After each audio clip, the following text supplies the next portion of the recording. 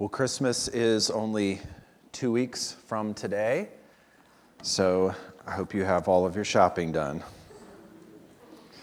But we will be meeting that morning. We're changing the time up a little bit. On the 25th, we'll be meeting at 11 a.m. instead of 10:30. You have a little bit of extra time, particularly if you have young kids in the morning, to open presents and then get here for the worship service. But we'll be meeting at 11 a.m. on that morning, the 25th. No Christmas Eve service this year, but we will be meeting that Christmas morning. Obviously, today we're going to start into a little bit of a series in the book of Hebrews. We'll be not finishing this text today, but going through part of it and continuing on for the next couple weeks in little short snippets after the Christmas concert, which is next Sunday morning, and then on Christmas morning we'll have a few different things going on that morning, but we'll be in Hebrews chapter 2 the next few weeks as we look at the incarnation and as we celebrate and think about Christmas and what God has done in sending the Lord Jesus Christ to become a man for us. So Hebrews chapter 2, I think you are probably all there already, but this is where we're going to be this morning. When I was in high school, I think I've probably told you many times that I'm a sports guy, and so I played sports, played basketball, and played soccer as well for my high school. And most of the time, I went to a small Christian school. Most of the time at our school, the only way to really improve your team was not to bring players in from the outside. We did not get a lot of recruiting and big transfers in to make our team better from year to year. You generally had to improve on your own and practice a lot if you wanted to get better and improve as a team. But one year, when I was a junior, our school decided for whatever reason that year that we were going to sort of open the doors up for foreign exchange student transfers. This was a thing. I guess people probably still do this, but this was a thing that we did. And so you would have students come to America for 1 year, and they would come and they would attend your school and, cultural and language immersion and all of that. And so that year, we opened the doors up for foreign exchange students, and we had several of them come. And as we started to hear about who was coming, rumors started flying about these students and their potential impact on our sports teams. We found out that there was a Brazilian student coming in who played soccer. Speaking of Brazil, if you root for them in the World Cup, I'm so sorry. I know you take it harder than the rest of us, but I'm sorry. But we found out this student was coming in, and we thought that was pretty awesome in and of itself. Brazil obviously has that aura about it regarding soccer.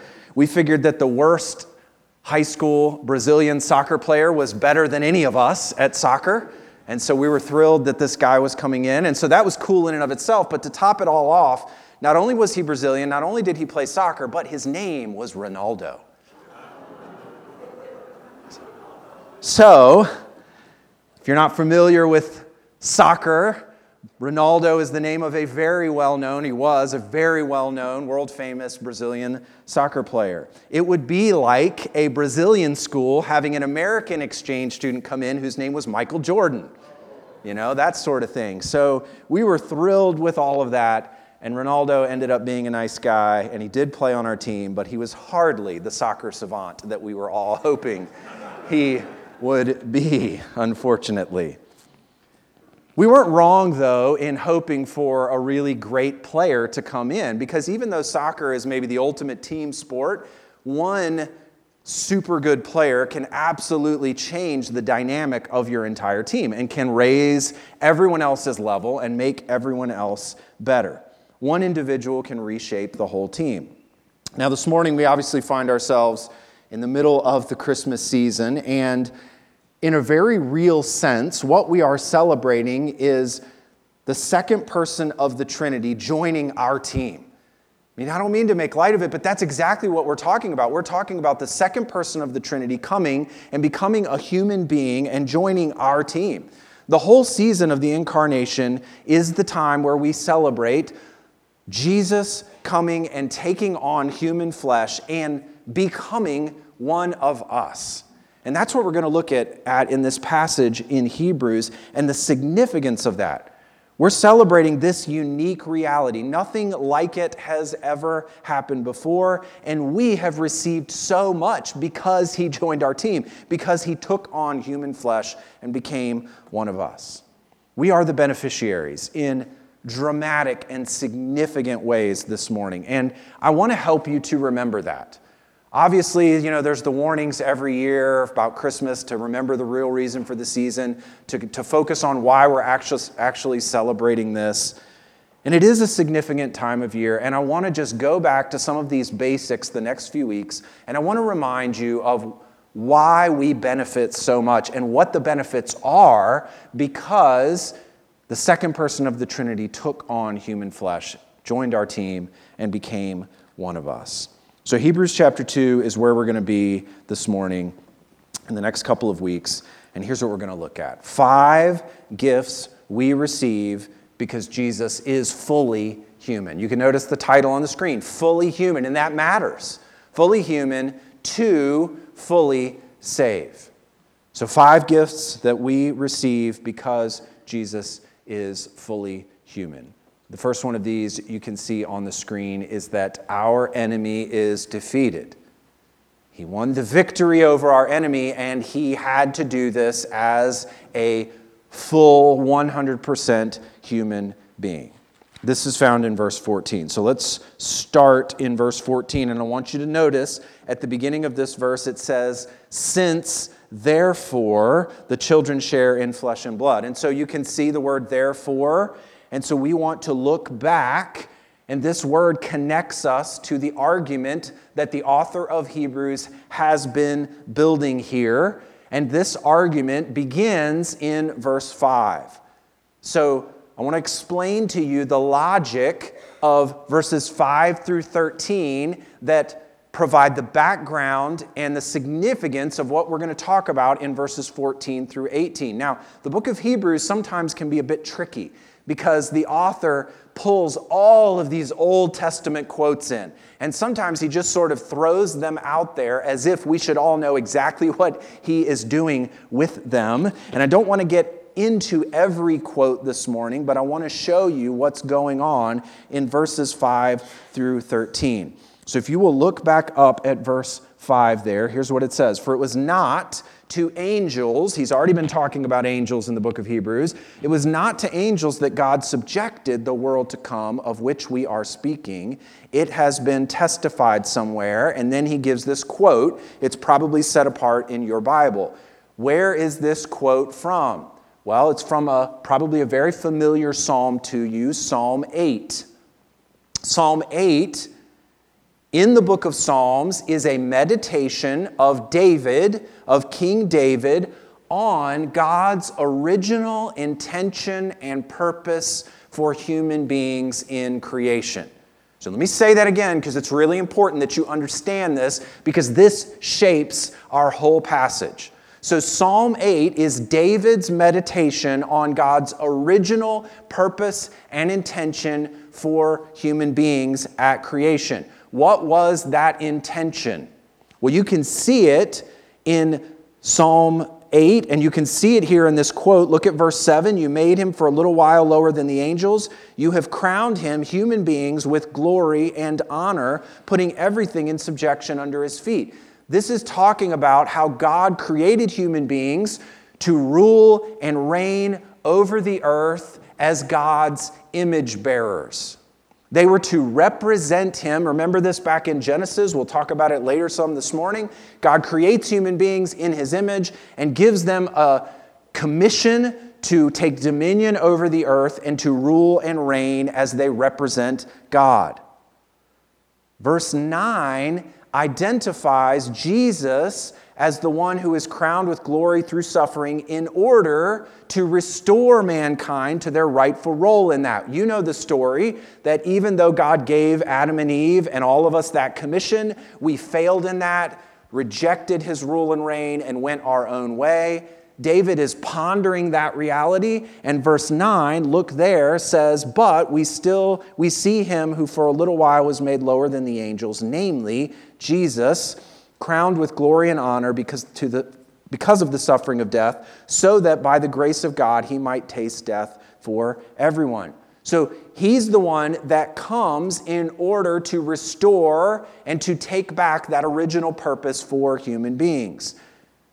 Verses 10 through 13 then now make the case that in order for Jesus to accomplish that work, in order for him to rightfully restore mankind's position and their rule and reign, he has to become a man. He has to identify with his people, and he has to become their representative, and by doing that, he will bring them along with him, and he will restore human beings to God's rightful purpose for them. Look at verse 10. For it was fitting that he, for whom and by whom all things exist, in bringing many sons to glory, should make the founder of their salvation perfect through suffering.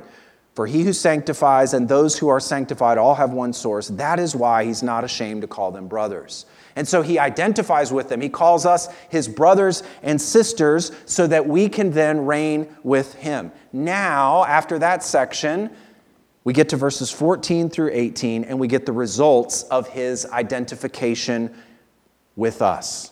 And these results are unbelievable gifts and benefits for us. And so you can see in verse 14, he describes the incarnation. Since, therefore, the children share in flesh and blood, he himself likewise partook of the same things. He had to do this in order to represent us, to become a human being, because humans were destined for this position of ruling and reigning.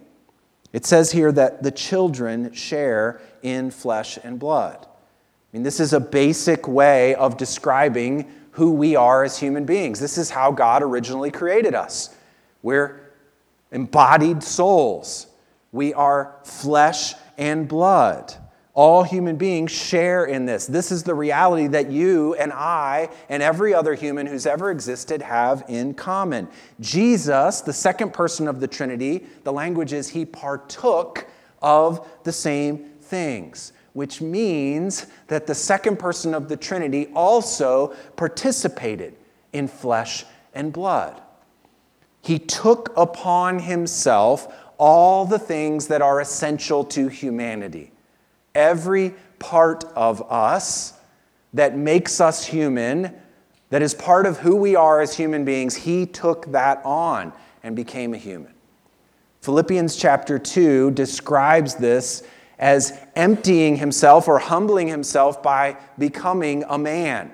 So it's almost like there was humbling by addition. He lowered himself by taking on all that is true of human beings. And through doing this, he identifies with us and represents us. He joins our team. This means that everything that is true and essential of a human being, sin not being essential to what it means to be human, but everything that is essential to a human being, Jesus took that on. It was true of him. He took on our weaknesses, our difficulties. He came as a real man. He was bound by time. He was prone to hunger. He needed sleep. He took on a physical flesh and blood body that was capable of dying, and he did this so that he might die. Why? He entered into death in order to overcome death and to overcome the one who had the power of death. Look at the rest of verse 14 there. Since, therefore, the children share in flesh and blood, he himself likewise partook of the same things. Why did he do that? That through death he might destroy the one who has the power of death. That is the devil. This sounds like this parable that Jesus gives in Luke chapter 11. When a strong man, fully armed, guards his own palace, his goods are safe. But when one stronger than he attacks him and overcomes him, he takes away his armor in which he trusted and divides his spoil.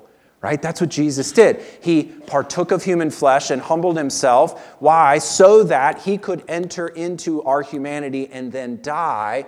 And it was through death that he plundered the one who had the power of death. He meets death head on by experiencing it and overcomes it through the resurrection. And through his resurrection and his defeat of death, he conquers the one who has the power of death. Now, why does it say here that he destroys the one who has the power of death? This takes us all the way back to Genesis chapter 3 and the Garden of Eden. What happens in the Garden of Eden? Well, the serpent, who is identified with Satan, later on in Scripture, the serpent tempted human beings in order to destroy God's work. God had originally planned this purpose for human beings and for the earth. The serpent enters into the picture and tempts human beings in order to keep humanity from fulfilling that goal and that destiny. And God told Adam and Eve that their violation of his law, their rebellion against him, would result in death. And Satan, the devil, was the one who worked to bring this violation about. He was integral in bringing about sin and death for human beings. Now here it says that the devil has the power of death. Now you and I know that the devil does not ultimately have final authority on anything in the universe. He always operates under God's command and dominion. But he does hold the power of death over human beings because of sin. And now, each and every one of us are born under the sentence of spiritual death and into the realm of Satan, into his kingdom. And so he, the serpent, undermines the purposes and plans of God for humanity, and it was his deceit that brought about the sentence of death and brought that to human beings. But remember the promise of Genesis chapter 3, right? All of that happens in the first part of Genesis 3, and then God starts handing out consequences for what has taken place, and he speaks specifically to the serpent and says that a descendant of Eve is going to crush his head. A descendant of Eve. It was human sin and rebellion against God that caused death and sin to enter the picture, and it would have to be, and it would be by God's design, a human being who would represent others and would win the victory over the serpent. That is precisely why God became a man, to fulfill the promise of Genesis 3. Jesus came to accomplish this work. 1 John 3:8. Whoever makes a practice of sinning is of the devil, for the devil has been sinning from the beginning. The reason the Son of God appeared was to destroy the works of the devil. He broke the devil's power over us in death through entering into death. And winning this victory over the devil and over the power of sin and death accomplishes a second gift for us. And so our enemy is defeated because God became man. But look at this next one in verses 15 and 16. And this is as far as we will go this morning. Our deliverance is sure. Our deliverance is sure. Jesus enters into death, crushes the head of the serpent, and wins the victory for his people as a human being. This results not only in our enemy being done away with and his power being broken, but then it results in our deliverance. Notice in verse 15 specifically what we are delivered from. And deliver all those who through fear of death were subject to lifelong slavery.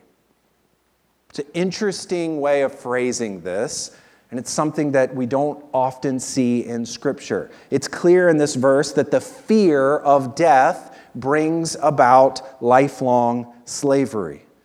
So I want to work this out to make sure that we understand the glorious reality of what Christ's work has done for us and what his gift is to us because of the incarnation. And then we'll better understand the freedom that we have in him now as we live this life. So it's clear from this verse that the fear of death brings about lifelong slavery. So let's again go back to Genesis chapter 1 in our minds and understand exactly what God intended for human beings. We've talked about this already, but let me remind you of this. Then God said, "Let us make man in our image, after our likeness. Let them have dominion over the fish of the sea, over the birds of the heavens, over the livestock, over all the earth, and over every creeping thing that creeps on the earth." So God created man in his own image. In the image of God he created him. Male and female he created them.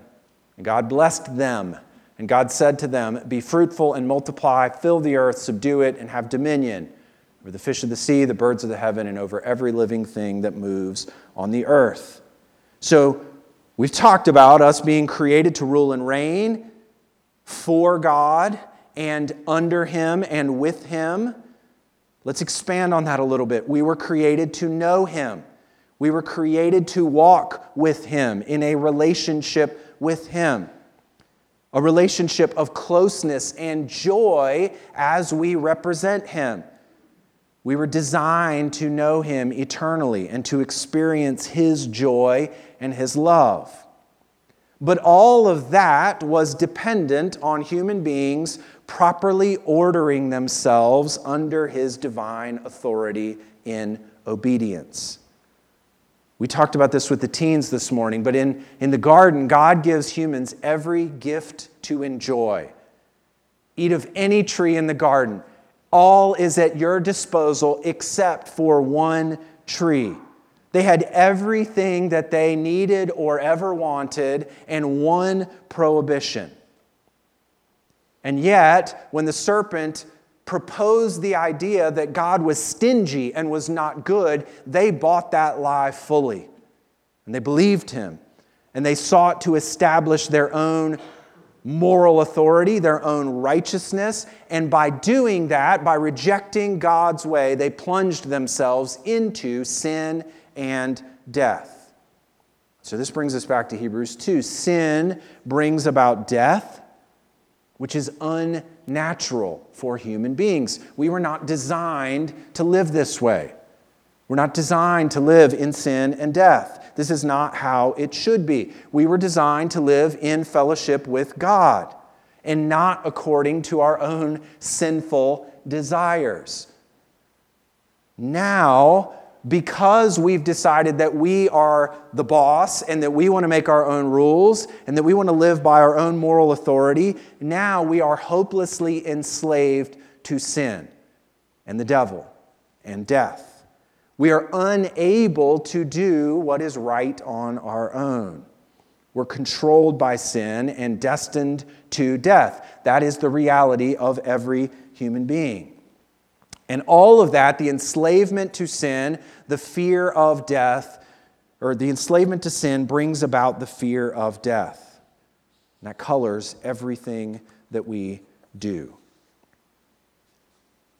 It enslaves us. Fear of death means that as you live life, there are moments of joy. There's the recognition that God has given good things perhaps in this life. Even if you don't know Christ, you experience the joy of family and friends, a job well done. You experience good food, the beauty of nature. All of that is there, and there are moments of joy. But in the background of all of that, there is this sense and this reality that I'm going to die, and there is this sense that I'm going to be held accountable for what I do in this life. Judgment is coming. And so, because we're enslaved to sin and because we know we're going to die, death is approaching, God's judgment is coming with it, there is a fear of that. This creates a sense of unease, of anxiety, whole other host of dominating emotions in our lives. All of that comes because of our sin and because of death headed our way. One author summed it up like this: human experience is tragic. Life is not as it should be and ends in death, the death penalty for sin. Death is an unnatural condition and intrusion into the realm of human existence. And hope, if there is any hope, must be in God himself breaking into this creation from outside and acting toward it in mercy. We're subject to the lifelong slavery that comes from a fear of death, and the only hope of breaking us out of that and providing freedom from death, from sin, and from lifelong slavery is God himself breaking into this creation. I love that. From outside. What do we call that? We call that mercy. We call that grace. Giving us something that we certainly don't deserve. Breaking into our world in order to rescue us from our master of sin. And that is exactly what he has done in the incarnation. Look at verse 16. For surely it is not angels that he helps, but he helps the offspring of Abraham. Now, this is obviously describing the incarnation and what comes about because of it here, but I want you to notice that the word help is used twice in this verse. Now, I don't know what you think of when you think of the word help or what first comes to mind. It's easy to read this and sort of think of help in terms of helping to put away the dishes or helping to set up the Christmas tree. But that doesn't really capture what is happening with this word in this verse. And it doesn't really help to capture what God has done for us in Christ in winning the victory and freeing us from slavery to sin and death and the fear that comes along with that. If you enter into a burning building and you find me trapped under a fallen ceiling and unable to get out on my own, and you pull me out from under that and you pick me up and carry me out of the building, I guess you could say that you helped me. That is one thing you could say. But that's not the I think the best word and to use to describe what's going on here. This image, help, this word here is better reflected in Hebrews 8:9. This is actually a quote from Jeremiah, and look how it's used here. It's not like the covenant that I made, speaking of Israel, with their fathers on the day when I took them by the hand to bring them out of the land of Egypt. That's the same word, took them by the hand. For they did not continue in my covenant, and so I showed no concern for them, declares the Lord. What is this describing, this word that is used here? It's describing God rescuing Israel from Egypt by a mighty hand. You could say he helped them, but it's better to say that he provides a powerful and strong hand of deliverance from the tyrant that had dominion over them in Egypt. It's the same word that's used here in our verse, that he helps the offspring of Abraham. And so the author of Hebrews, when he describes this help that Jesus provides to us, wants us to think of Christ entering into death as a man, and by strong and mighty hand through his own death, delivering us in the same way that he delivered Israel from Egypt. The tyranny has been overcome, and a great victory has been won that secures our deliverance, and that secures our freedom. It's a second Exodus that happens through the Lord Jesus Christ. Now notice here who he helps. Of course, it's not angels that he helps, but he helps the offspring of Abraham. He does not say he helps the offspring of Adam, does he? That's not what he says here, and that's important that he doesn't say that, and that he does say he helps the offspring of Abraham. It's not every human being who shares in flesh and blood with Adam that he helps here. But he does help the offspring of Abraham. Now, what's significant about Abraham in the Old Testament? Well, lots of things. But listen to how Abraham sort of bursts onto the scene in Genesis chapter 12. Now the Lord said to Abram, "Go from your country and your kindred and your father's house to the land that I will show you, and I will make of you a great nation, and I will bless you and make your name great, so that you will be a blessing.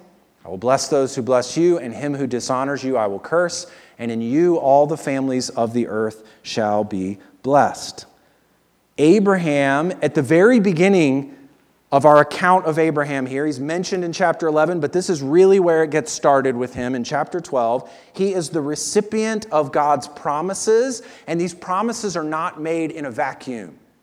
These promises come to him by God's grace as a way, the pathway of undoing the work of the serpent in Genesis 3. God is saying, look, I made these initial promises in Genesis 3, and I'm going to narrow my focus, and it's going to be through your family line that I'm going to bring about the resolution of these promises.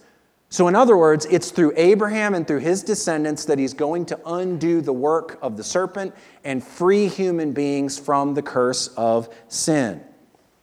The promises made in Genesis 3 continue through the line of Abraham, and the blessings come to Abraham, to his descendants, and then they extend to all the nations of the earth. But it's all about these promises and receiving them by faith. What else do we know about Abraham? Genesis 15. He believed the Lord, and he counted it to him as righteousness. Abraham is the father of faith. And the New Testament identifies the descendants of Abraham as the children of promise. In other words, to be a child of Abraham, to have Abraham as your father, means that you believe God's word like Abraham did, and you receive God's forgiveness and grace. Galatians 3 makes it abundantly clear. Know then that it is those of faith who are the sons of Abraham. And the scripture, foreseeing that God would justify the Gentiles by faith, preached the gospel beforehand to Abraham, saying, "In you shall all the nations be blessed." So then, those who are of faith are blessed along with Abraham, the man of faith. So we are children of Abraham and receive the strong victory and the help that comes through the incarnation of Christ when we repent of our sins, turn from our sins, and turn to Christ in faith and trust in him. So what have we seen so far in this passage this morning? Death has come into the world through the devil's work of tempting Adam and Eve to sin. And death has kept human beings from fulfilling their God-given role of ruling and reigning, according to Genesis 1, as God's representatives. Death has also brought about a dominating fear through sin that enslaves us, puts us under his dominion all of our lives. And so there's no way for us on our own to overcome the fear of death, to overcome sin, and win the victory over the devil on our own. How does that happen? How are we restored to our proper place under God? God, in his grace, has himself come to earth as a human being. He entered into death and defeated it. He destroyed the devil's power over us through sin, and it overcame the tyranny of the devil through the fear of death, and has freed us from slavery. And so now you and I no longer have to live afraid of what will happen after we die or fearful of judgment. 1 Corinthians 15. The sting of death is sin, and the power of sin is the law. But thanks be to God who gives us the victory through our Lord Jesus Christ. So Jesus has won the victory over the tyrant of death and freed us like he did Israel in the Exodus. He helps by a strong and mighty hand. And now you and I access that deliverance through faith in his word, and we become children of the promise, children of Abraham. And all of the promises come to us through the Lord Jesus Christ. And these are only 2 of the gifts that we have because of the incarnation. We've got 3 more that are coming in verses 17 and 18. We'll continue to look at this passage next week and the week after. But let's pray this morning. Father, we're thankful for what we learn about the incarnation here, the victory that you have won over the power of death and sin, the freedom that we now have from slavery and fear.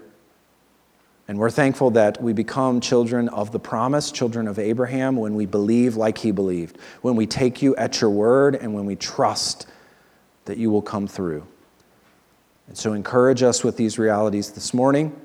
Help us to live in this world, the true world where Jesus has won, and we are his children as we believe. Thank you for all you've done for us. It's in Christ's name we pray. Amen.